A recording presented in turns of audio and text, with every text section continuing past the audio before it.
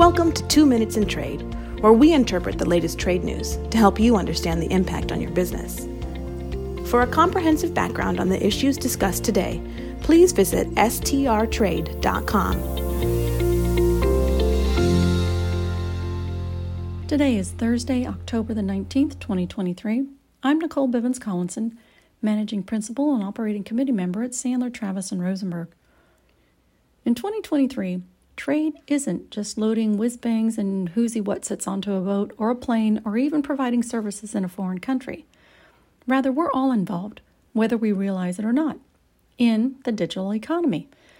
The digital economy includes e-commerce, e-marketplaces, online educational courses, streaming platforms, social media, video conferencing, and of course, podcasts like this one.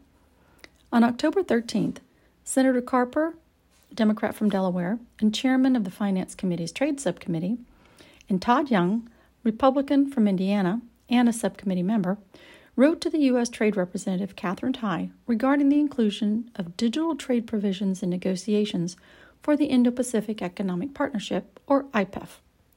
The senators urged Tai to follow 4 digital economy principles that they consider that are essential for small and medium enterprises, or SMEs.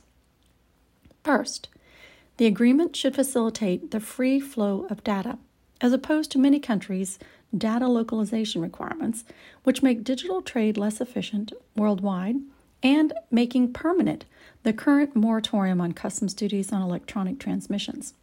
Second, negotiate a unified framework of trusted standards, perhaps based on a Japanese proposal for seamless data flow across borders. Third, enhance the tools available to SMEs, including e-invoicing provisions similar to those that are found in a digital economy partnership agreement that was negotiated by New Zealand, Chile, and Singapore. And fourth, include privacy standards that specify what data can be collected and retained by companies in order to appropriately mitigate global cybersecurity and data privacy risks. They urge the U.S. not to follow China or EU model that they say is pursuing a digital sovereignty policy which restricts American companies operating in their markets. The USMCA added digital trade rules, and the negotiation of a U.S.-Japan digital trade agreement also reflects some of this new reality, but the senators noted that these agreements should serve as a floor, not as a ceiling, in crafting enforceable digital trade rules. So digital trade and the digital economy is here.